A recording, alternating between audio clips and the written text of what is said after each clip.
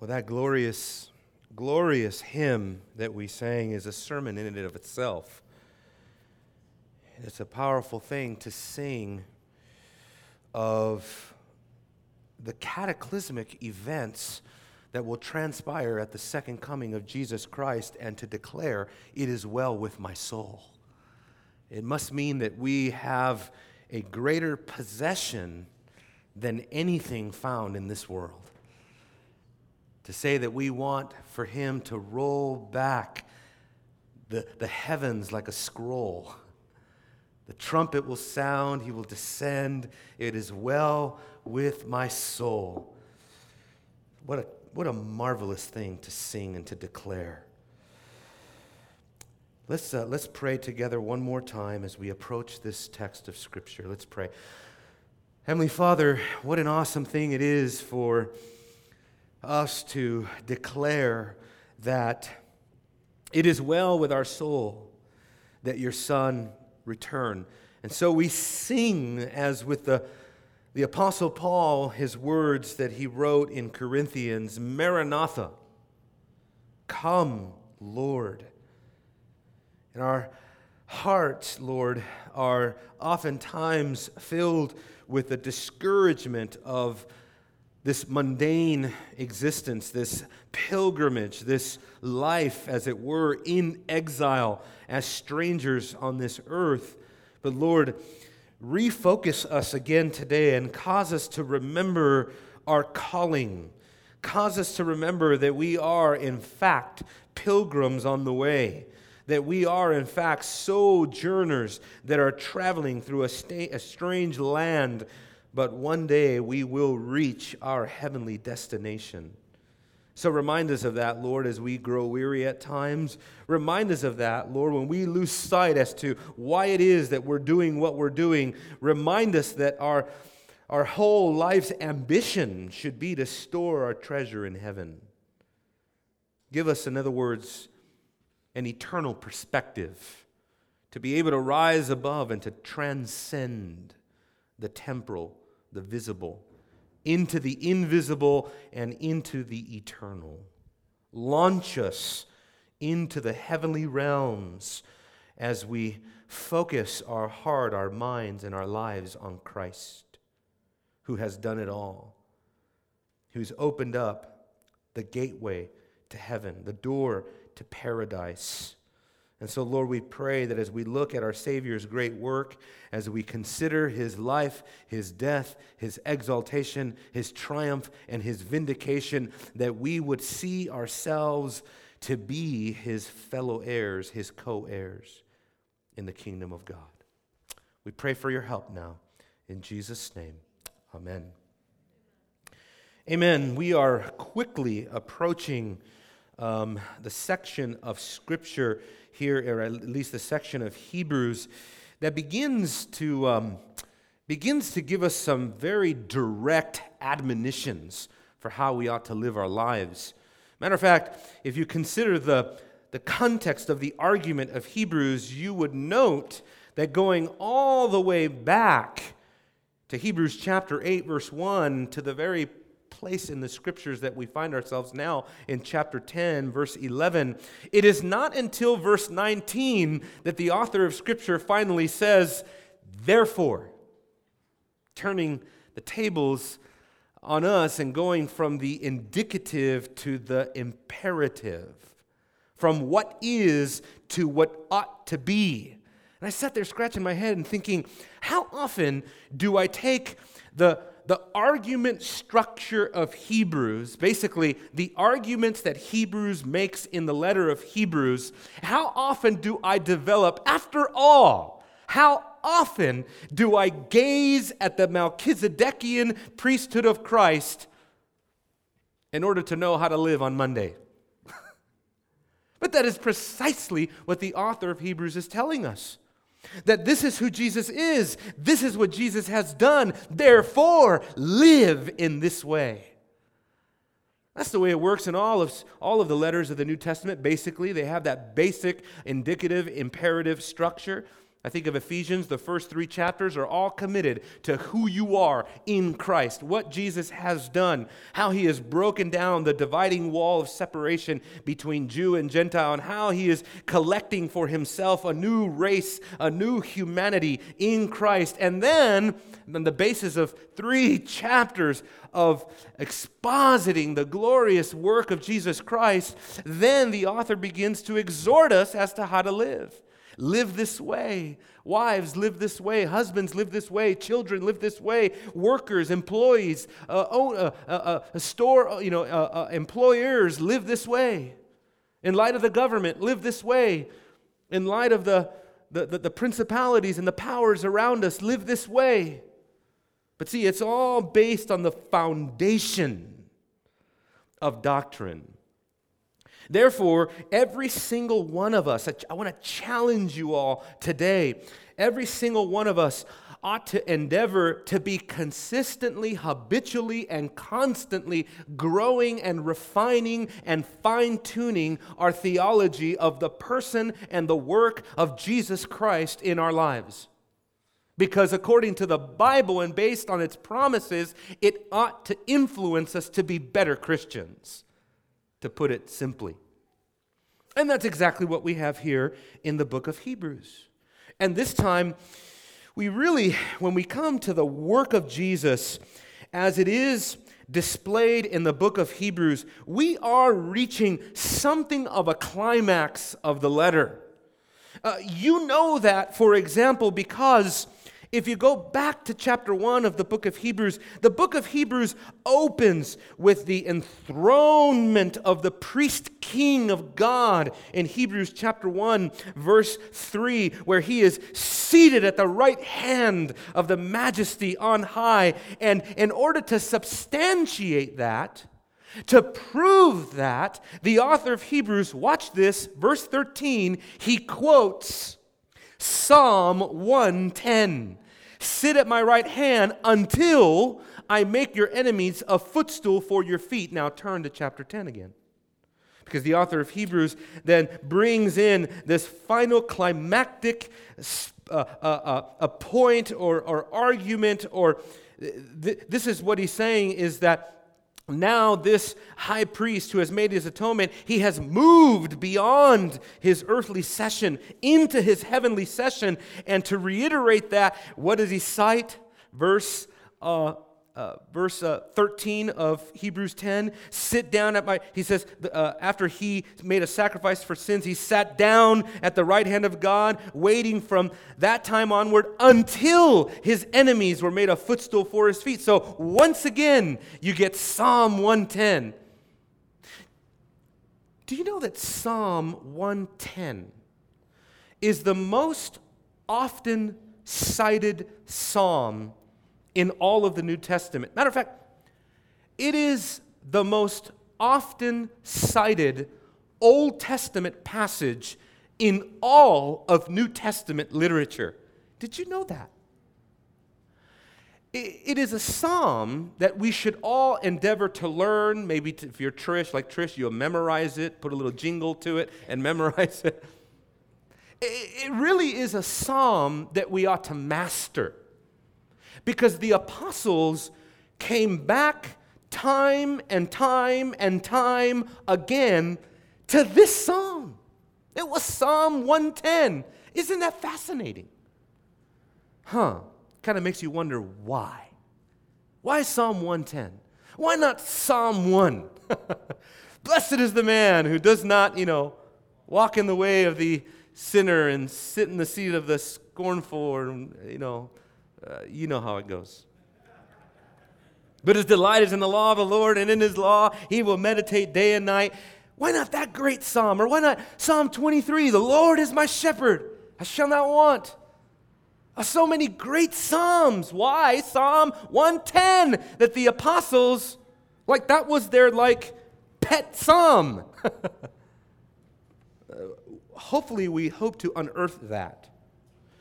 Let me begin here by looking at what I believe is going on in the book of Hebrews in terms of the person and work of Jesus Christ by simply stating this, that the whole Bible is surrounding the death and resurrection of Jesus Christ.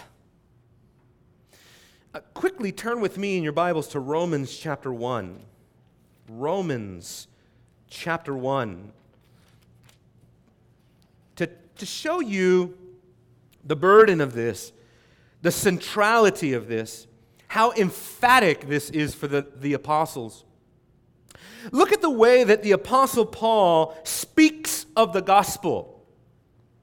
He says, Paul, a bondservant of Christ Jesus, called as an apostle, set apart for the gospel of God. And then in verse 2, when he says, which he promised. Now that's the gospel of God, which he promised beforehand through the prophets in the Holy Scriptures concerning what? Sinners who have been forgiven? That's not primary. That's not first and foremost. First, the gospel is about Jesus Christ.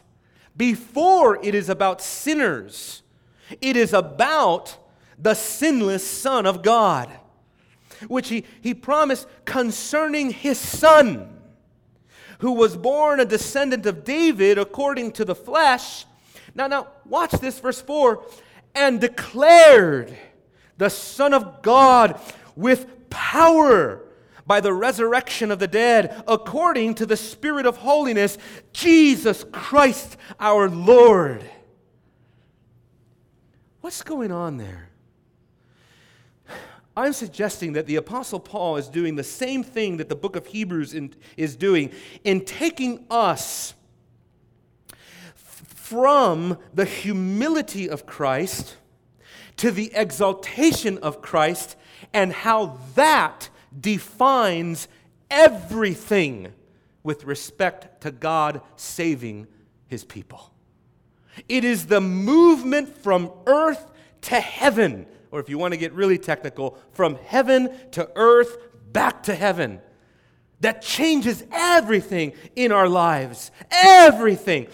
It changes our lives. It changes the history of the Bible. It changes the covenant arrangement of God. It changes the world.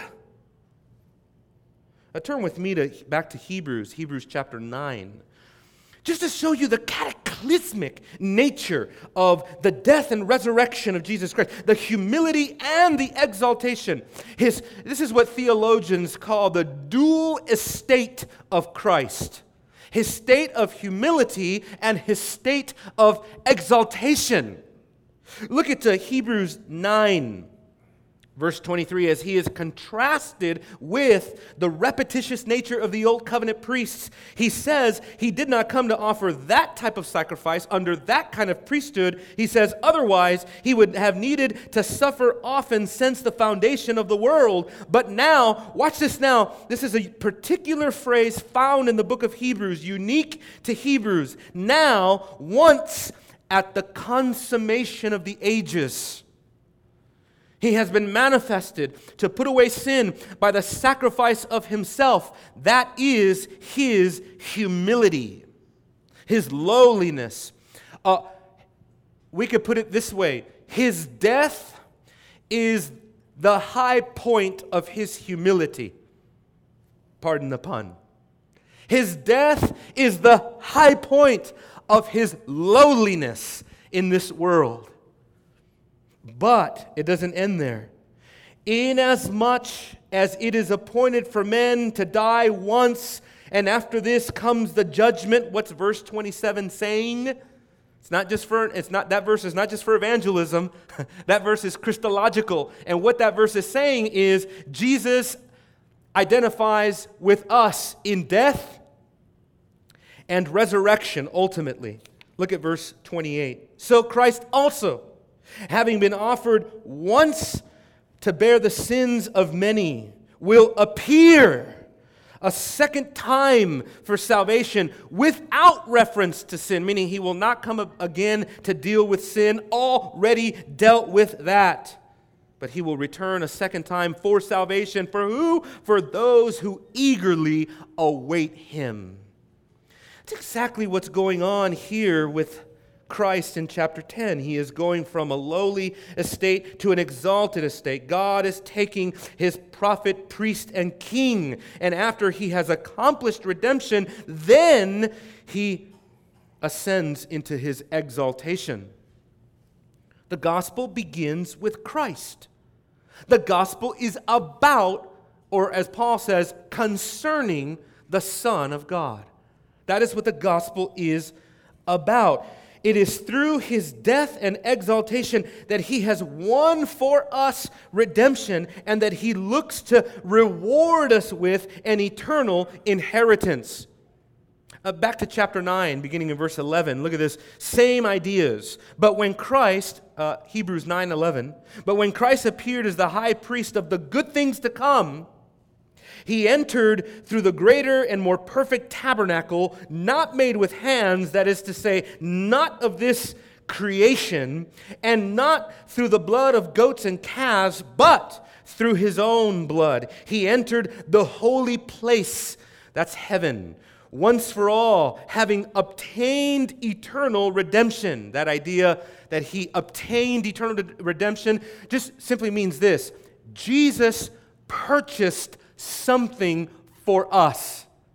He earned something. He merited something. He procured something for us. And here's the for us part, verse 15. For this reason he is the mediator of a new covenant, so that since a death has taken place for the redemption of the transgressions that were committed under the first covenant. In other words, he satisfied what the first covenant demanded. And now that he's done that, watch this, those who have been called, there is the emphasis on election, they may receive the promise of eternal inheritance. Why did Jesus go through what he went through? He went through it so that he can grant to us an eternal inheritance. After all, that is what the prophets spoke of. When Paul says God spoke through the prophets in the Holy Scriptures, I think Paul is thinking of, well, of course, the entire Old Testament, but I think there are some high points. And one of the high points is Isaiah 53. In Isaiah 53, the suffering servant of God, he comes, he suffers in our place. And then, as Isaiah 53 goes on to say in verses 11 and 12, and then God will see and be satisfied with his crushing. And God will see, and he will reward him, and he will actually end up dividing the booty with the strong. In other words, God is going to so reward the Father, rewarding the Son, and the Son sharing the spoils of his spiritual war with us in his kingdom as co-heirs with him who is seated at the right hand of the Majesty on high. I tell you what, right now, I need to know that I belong to, that I am connected to spiritually, mystically, inseparably connected to one who sits on the throne of the Majesty on high, when we are being told your daughter is going to now have to share a restroom with a grown man. I want a Christ on the throne. To know that this is not my kingdom, this is not my world. And I thought, why in the plan would God ordain that the church be subjected to such trifling, I run out of, adjectives for this. Why would we have to go through this diabolical, what the Apostle Paul calls the present evil age? And the conclusion I came to, the scholarly conclusion that I came to was, it's not about me. In other words, my comfort and convenience in Christianity is not the main point of it all. It is that God is collecting for himself a new humanity comprised of every tribe and tongue and nation around the world. And in the process, we might have a little persecution even here in America. I saw what was going on there and I thought, okay, that is tough. You might not be able to go to a certain store anymore because of these new psychotic laws that they're implementing. And do you know what the story that I read right after I read that? And I was like, man, well, how could they do that? This is not the America I grew up in. And then right after that, I read the story of a young woman in China who was buried alive by the Chinese government because she was the pastor's wife. And she dared to protest the demolition of churches in China. So they took her, they put her in a pit, they buried her alive. Why is it that God ordains the suffering of his people? Because the comfort of his people in this present evil age is not the point of the story. We are not meant to live here forever, uninterrupted, where we can just do our thing and go with the flow and make the most of all the good things that God is surrounding us with. Oh, thank God for his common grace. Thank God that you can experience a temporal flourishing in this society. But when that flourishing is taken away from you, don't panic. It was never part of the program for you to have it forever. Don't panic. That's the point of Hebrews. Look at Hebrews 11. We're going to get more into this, but look at Hebrews 11. You want to be great in the kingdom of God? You might have to feel like this, right? Hebrews 11:13 says nothing new what we're going through. Okay, so they didn't have gender-neutral bathrooms back in the days of the patriarchs. But that doesn't mean that they felt at home in this place any more than we do. 13, all these great Old Testament people, they died in faith without receiving the promises, meaning they didn't come to full consummation. But having seen them and having welcomed them from a distance and having confessed that they were strangers and exiles on the earth, for those who say such things make it clear that they are seeking a country of their own. Is that where we are today? Can we honestly say that is our confession? That we are comfortable as exiles and aliens in this world?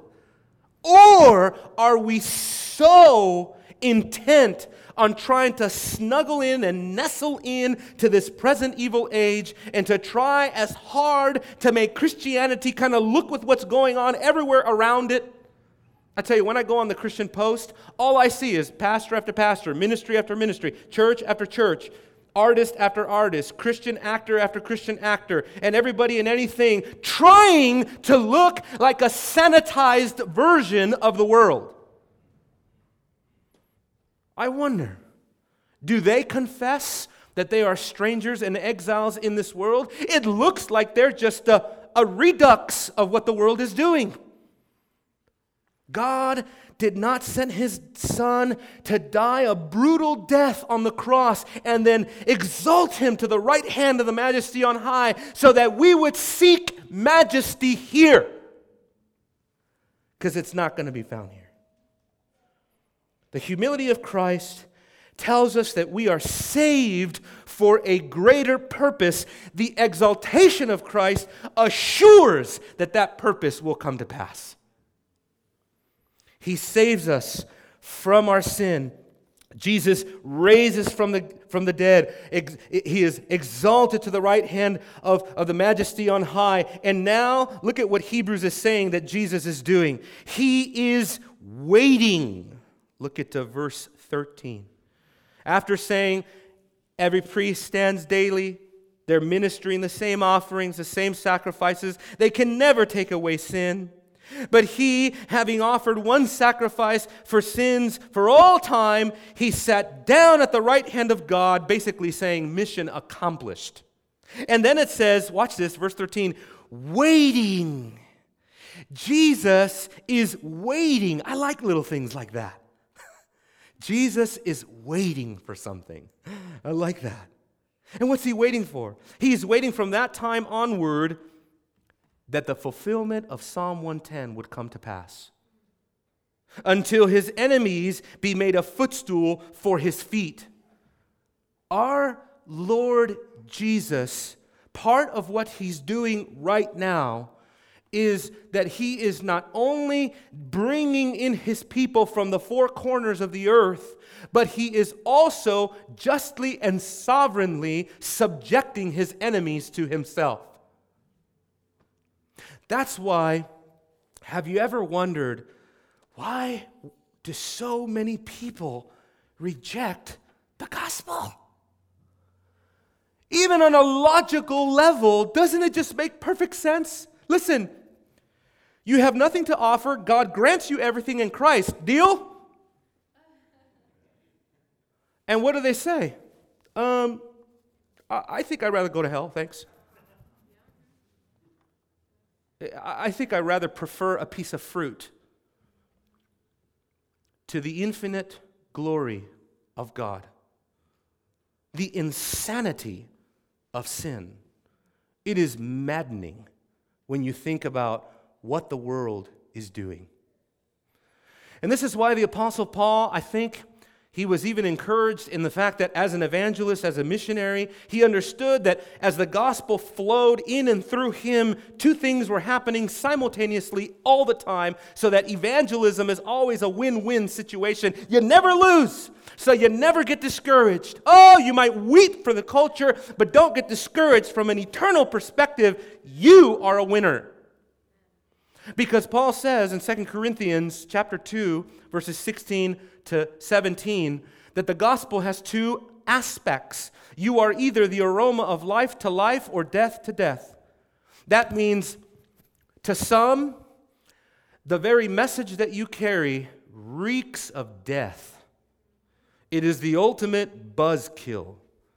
It is the ultimate, it is the ultimate sort of blockade to all of their ambitions in this world. And you represent a death-like aroma. And that's consistent with their destiny to death. But to others, you represent an aroma of life leading to life.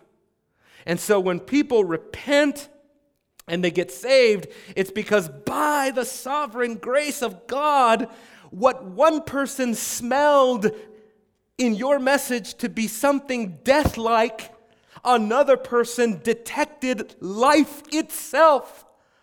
And that change in them, that distinction in them, wrought by the grace of God, produces a destiny of eternal life. Life to life, death to death. That's why God is subjecting all things to his Son, all of his enemies. Now, let's stop for a second. I thought, you know what? I better circle the word enemy and define that. Who are his enemies being subjected to him? Well, we know the big ones. Satan, he is an enemy of Christ, and he is being put in subjection to him. Matter of fact, we are already told that in Hebrews chapter 2, we're already told that Jesus did this. In verse 14, it says, therefore, since the children share in flesh and blood, Hebrews 2:14, he himself likewise, he partook of the same, talking about becoming a man. And he says, for what purpose? That through death he might render powerless him who had the power of death. That is the devil. Fascinating verse. Fascinating. What does it mean that the devil has the power of death? So the devil can just kill at will? Certainly not. If you synthesize the theology of the Bible, it's certainly, I think it issues forth in this, that the devil is a pawn in the hand of a sovereign God, that he must always and at all times seek permission for what he is able to do. He may have a long leash, but he's still on a leash. He might be able to afflict the children of men, but he cannot do that aside from the sovereignty of God. But this is the other thing, is that the enemies are not just Satan and demons. Absolutely. Colossians chapter 2, absolutely. Every demonic force has been beaten by the cross. But on top of that, this would also include all of those who would rebel against God's law, God's Son, and the gospel. Turn with me in your Bibles to 2 Thessalonians chapter 2. Because what we're seeing is the subjugation not only of Antichrist and Antichrist influence, but those who follow and live their lives under the influence and the sway and the persuasion and the opinion of an Antichrist spirit. 2 Thessalonians chapter 2, verse 7. This is the mystery of lawlessness. It is already at work. And what that means is that even though I believe in a person, Antichrist, capital A personification of all evil that I believe one day will descend on this planet in some form or fashion, but there is also a principle of lawlessness that is already working now. We don't need to wait for Tim LaHaye. It's already happening now. The Antichrist spirit is everywhere. 1 John chapter 5, verse 19. The whole world is under the sway of the evil one. After all, how does a world conclude that just because a guy who's missing some bolts up there in the head wants to strap on a skirt should have the right to go into a bathroom stall with a 9-year-old girl, maybe your daughter? How does a society get there mentally? How does that happen? It happens not because they're reckless and they just don't know what they're doing. It happens because there is an Antichrist spirit that is influencing everything around us. Brothers and sisters, 2 things happened this week, right? Prince died, and bathrooms were, in some places of the world, rendered gender neutral or gender fluid.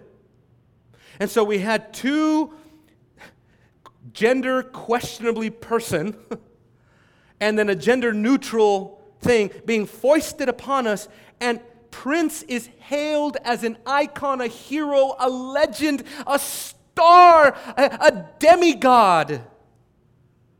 You know, my wife and I were watching the news. We could barely watch even some of the clips that they were showing about his life. It was so wretched. It was so debauched.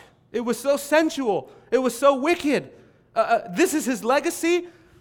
And the Word of God says that no sexual, immoral person will be able to enter the kingdom of God. I don't care that you sold over 100 million albums. On the day of judgment, it will come to dust. And the Bible says that they will be put to shame. Shame. But our society lauds that sort of lifestyle. It idolizes it. But right here we're told this is all owing to an Antichrist system, an Antichrist spirit. Oh, watch this now. It says that the mystery of lawlessness is already of work. Only he who restrains will do so until he is taken out of the way. Possibly the Holy Spirit removes his restraining influence on the world. Then the lawless one will be revealed, whom the Lord will slay with the breath of his mouth to bring to an end by the appearance of his coming. That's Revelation 19, the destruction of the Antichrist. That is, the one whose coming is in accordance with the activity of Satan, with all power and signs and false wonders. You think it's bad now. You think it's bad now. You wait until God unleashes the full-scale Antichrist influence on this planet. We're not there yet. I don't believe. He says, and with all deception of wickedness for those who perish. Listen to this now, folks. because they did not receive. Now watch this very, very carefully. 2 Thessalonians chapter 2, verse 10. They did not receive what? Christianity at large? No. Religious things, Jesus talk, Christianese? No. They did not receive the love of the truth so as to be saved. And can you imagine a postmodern culture thrown into the frying pan with an antichrist spirit? We already live in a culture that is incapable of loving the truth. They don't just not love the truth, they hate the truth, right? And there's no such thing as truth. Oh, and by the way, that's not true either. This is the insane, upside down, backwards, Twilight Zone world that we live in. You feel like a stranger yet? Feel like an exile? Feel like a pilgrim going through strange land yet? I mean, how much more Looney Tunes do things need to get? But Psalm 110 is precisely about this, that all of this mess and chaos will be brought under the sovereignty of God's priest king that he has exalted. Turn with me to Psalm 110. Psalm 110. Oh, I hope this gives you as much hope as it gave me. Psalm 110 is glorious for many, many reasons. But let's read it together. I want you to see that what God is doing in Psalm 10 is several things.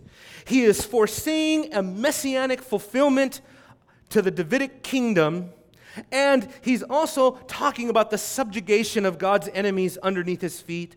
And he's also saying that this will be accomplished by one who is also a priest.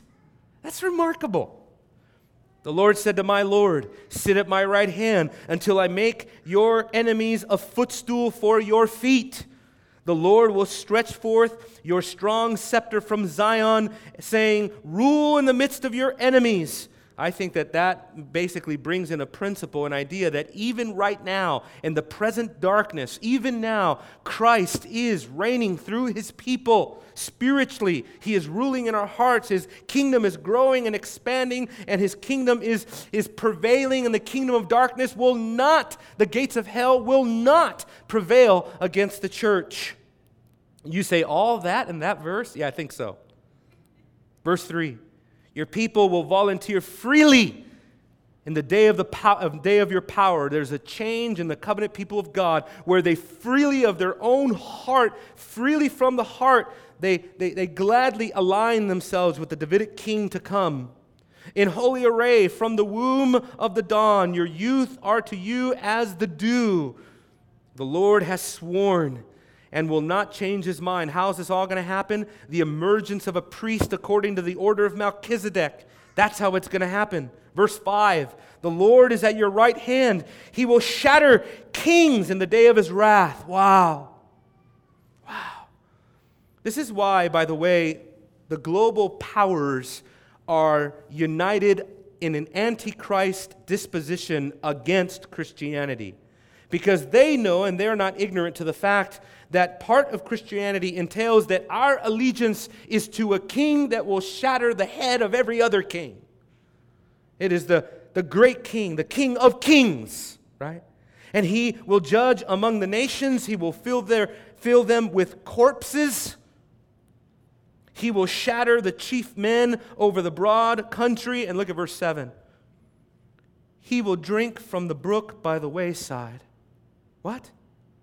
Therefore, he will lift up his head. Now, what's verse 7 saying?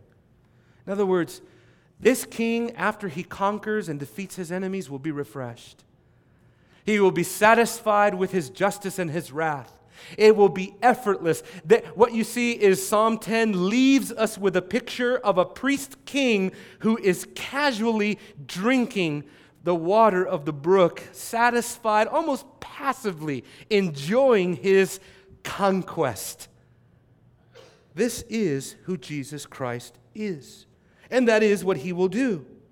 Now, I've gone way over time on that first one, so let's move to the second point. Not just the humility and the exaltation of Christ, but also as as a consequence to Jesus' sacrifice, the people of God are also brought to perfection. Now that's something the old covenant could not do. You remember? Look at chapter 10, back in Hebrews, chapter 10, verse 4.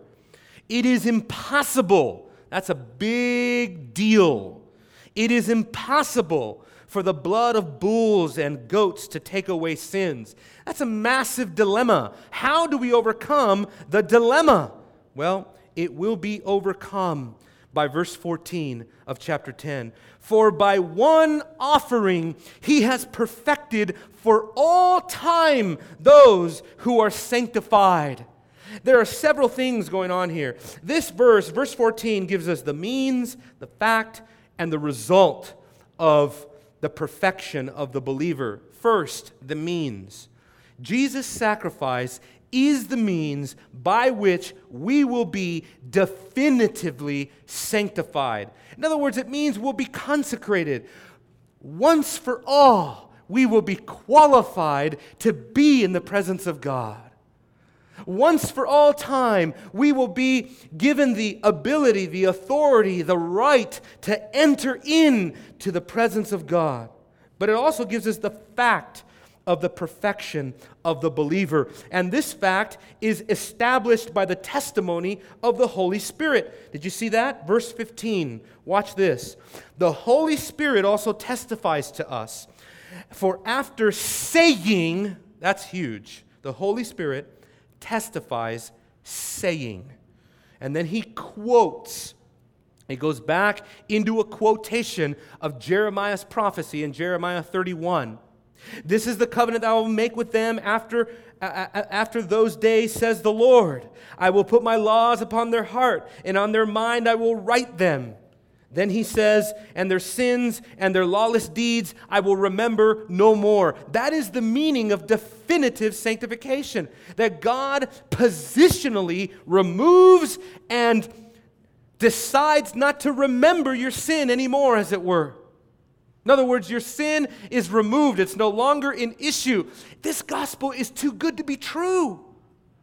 Not just that your past sins are forgiven, dear brothers and sisters, your present sin, your future sin. I know it sounds dangerous to say that you can sin tomorrow and you are already forgiven. But Paul makes it very clear that does not mean go out and sin. If you do that, you manifest that you are a slave. So you want to tweak that in an antinomian direction, and you will find yourself right back in the state of sin that Romans says you have been freed from. You cannot trifle with an antinomian interpretation of the grace of God. Does the grace of God teach us that we should sin because grace will abound anyway? By no means. God forbid. In no way. Paul says, as Titus says, is the grace of God that teaches us to deny ungodliness. And so it is through this repetition of the prophecy to Jeremiah that the author of Hebrews is now saying that we have been covenantally made right with God. I want to point out two things here. Two things quickly. Number one, notice that the Spirit is speaking in the text. Isn't that remarkable? He says here that the Spirit speaks. You know, Hebrews is interestingly unique in this because in multiple times of Hebrews, the whole Trinity is credited with speaking the words of Scripture. In other words, in Hebrews chapter 1, we found out that it was the Father of our Lord Jesus who spoke long ago in many ways, and in these last days, the Father has spoken through His Son. But we're also told in Hebrews 2 and in Hebrews chapter 10 that Jesus speaks in Scripture. Just look back at chapter 10, verse 5. It says about Jesus, when He comes into the world, He says, and then he cites or he quotes a psalm to prove to prove that it is in fact Christ. Psalm 40, verse 6, to prove that Christ is speaking. And now we're told here in Hebrews chapter 10 again that the Spirit is speaking in the text. He did the same thing in Hebrews chapter 3, verse 10. It was the Spirit speaking in the text. Now, I want you to notice one other thing. Notice the words of Hebrews 10:16. This is the covenant that I will make with them. If you go back to Jeremiah 31, that's not what it says. He is paraphrasing. Even if you go back to Hebrews chapter 8, beginning with verse 10, that's not what it says. They're not the same. In verse 10 here and in Jeremiah in the Old Testament, this is what it says. For this is the covenant that I will make with the house of Israel. For some reason, the author of Hebrews decided to alter and paraphrase the translation from the original Hebrew text to say, this is the covenant that I will make with them. So who is the them? I will make the argument that the them is anyone who trusts in the finished work of Jesus Christ, is a partaker of the new covenant. It is no longer about whether or not you are connected to ethnic Israel. It is now a matter of whether you are connected to Messianic Israel, to Jesus Christ, the true Israel of God.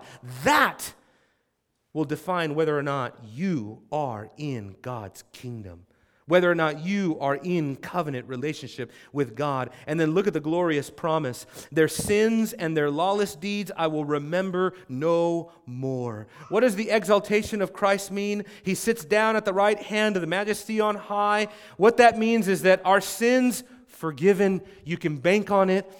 The sins have been removed. He doesn't remember them anymore. What's the result? Let me quickly move to the last aspect of this text. And that is that there is now a permanent removal of the old covenant sacrifices. Look at verse 18. Come on, stay with me for just a couple more minutes. Verse 18 says, now where there is forgiveness of these things, there is no longer any offering for sin. Verse 18 is important for two reasons. Number one, it closes the argument that he started in chapter 8, verse 1. Number two, it now prepares us for what the author is going to say regarding apostasy in verse 10. Turn with me to chapter 10, verse 26, to show you this. That what the author of Hebrews probably has in mind is Jews who are tempted to go back to the old covenant in search of a sacrifice. And so what he says here is this: for if we go on sinning willfully after receiving the knowledge of the truth, that is the gospel, that is what Jesus did, there no longer remains a sacrifice for sins. I told a young Jewish boy at UNT a couple weeks ago who was trying to say that I'm Jewish, I believe in Yahweh, I believe in the Torah. I said, because of Jesus Christ, the Messiah, God has left you with only one option. Either believe in His sacrifice or have no recourse and have no ability to make any atonement for your sin whatsoever. So your sin is on your head to this very moment because you have forsaken the only sacrifice that God has provided for the removal of your sin. That's why Jewish people are not in the covenant. That's why the new covenant is not with ethnic Jews, strictly speaking. But it is with Jew or Gentile who is connected to Jesus Christ and who has the fullness of forgiveness of sins because of his or her connection to Jesus Christ. Again, what's going on here is that the author of Hebrews is giving the worshiper hope. And that hope is only found in the person and work of Jesus Christ. What's the application to everything that's gone on to this point? Go back to chapter 10, verse 19 in closing to show you that what should result from this, my dear brothers and sisters, if you are in Christ, is an elevation in your spiritual life. It is a moving in. It is a deepening of communion with God. It is a newfound boldness that should be more present in you than with anybody else, because now we have the fullness of revelation, the fullness of what Christ did. Therefore, the only legitimate response is confidence. Chapter 10, verse 19, therefore, brethren, since we have confidence to enter the holy place by the blood of Jesus, by a new and living way, which He inaugurated for us through the veil, that is His flesh. That's talking about the breaking of His body. And since we have a great high priest over the house of God, let us draw near. And so what is the repercussion? Assurance. He says, with a sincere heart, with full assurance of faith. Our heart has been sprinkled clean from an evil conscience, and our bodies has been washed with pure water. Why does he say, and you might be thinking, well, our body's been washed with pure water. I didn't get any kind of ceremonial washing. Well, some would say, well, maybe this is a reference to baptism. But what he's really saying is that because of the blood of Jesus, you have been ceremonially qualified to draw near. In the old covenant, you couldn't. No matter how many hoops you jumped through, there was only one person who could fully draw near to God, and that was the high priest on the Day of Atonement once a year, to go into the very holy of holies, into the very presence of God in representation of His people. But now, because of Jesus, we have all been given that access. We can all now, with a sincere heart, no more fake religion. That's what he's saying. No more just simply a formality, external performance. Now, with a sincere heart, actual religious life in your heart, the life of God in the soul of man, now you can draw near to God with full assurance of faith. The New Testament tells us that the types, the shadows, the figures of the past belong to the limitations of this age. But the sacrifice, the death, the resurrection of Jesus signals for us the glorious age to come. And that is the age to which we belong. So what are we doing now? We're waiting. Christ is waiting, and we are waiting. And we are waiting for all of His enemies to be put underneath His feet. In other words, we are victorious in Christ. Isn't this glorious? If you think about this, when things go awry, things go astray, persecution comes, and brothers and sisters, I'm not a prophet or the son of a prophet, but let me tell you, persecution is coming. And persecution in some part is already here. And if you don't have the new covenant realities that you triumph in Christ because of your being united to sacrifice, what's going to hold you together? I mean, just right now, I love, confession time, I love basketball. Woo! I love me some basketball. I am a die-hard, dangerous because I'm not in LA, but I'm a die-hard Laker fan. But you know what the NBA just announced? That if North Carolina does not reverse the laws prohibiting transgender people from entering their bathroom of their choice, the NBA is going to pull out of North Carolina. They won't do the All-Star game there. They won't fund anything there. And do you know that multiple artists have canceled their concerts and their tours to North Carolina and pulled out and said, we won't go there unless you change that law and you let that guy go into the bathroom with that little girl. This is how it's going to happen. The economic pressure will become debilitating. At work, your employer will tell you, you must attend a mandatory tolerance meeting so that we can educate you, right, as to the LGBTQ lifestyle and why not only you must tolerate it, but you must celebrate it, participate in it in the sense of you must align yourself with what they're doing. And will you go to that meeting?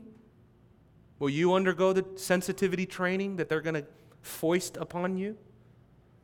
I tell you what, I mean, I'm excited that my wife is pregnant. I'm excited that we have a child on the way. But I tell you what, when I think, okay, maybe it's a girl. We don't know yet. When are we going to know, Trish? I don't know. You tell them later. I'll be happy with whatever the Lord provides. The Lord would mercifully provide in the end. But if it's a little girl and then I see myself in the future, a 2, 3, 4-year-old little girl, maybe 8-year-old little girl needing to go to the bathroom really bad, and she walks in and a guy tries to walk in behind her over my dead body. I don't care what it costs me. My ministry, my money, my house, my life, over my dead body. That is what I would say. It won't happen on my watch. And you can do what you want and call what you want and get on Facebook and say what you want. But I think I resonate with 1,000 or 1,000,000 fathers out there that would say the exact same thing. Over my dead body, buddy. Right? We'll just go to the bathroom at home. Hold it. We'll go to the bathroom at home. But you see, the pressure is coming. And if you don't have truth to hold you together, not emotions, not circumstances, not the fact that Christianity is becoming more acceptable now to people and we're trying to make it more appealing and more trendy. Forget it. It's the truth that you are either in Christ or not in Christ. It's the truth that Christ has forgiven you of your sin, that you're one with Him, that you're going to be a co-heir with Him, that you're going to reign with Him. You either believe what the book says or you don't. I anticipate that this will coincide with a mass apostasy that's already happening, folks. Some of it on a church-wide level. Just last year, several pastors came out and foisted on their churches why they're changing their position, and now they're becoming open and affirming churches. And basically saying to their congregations, if you don't like it, there's the door.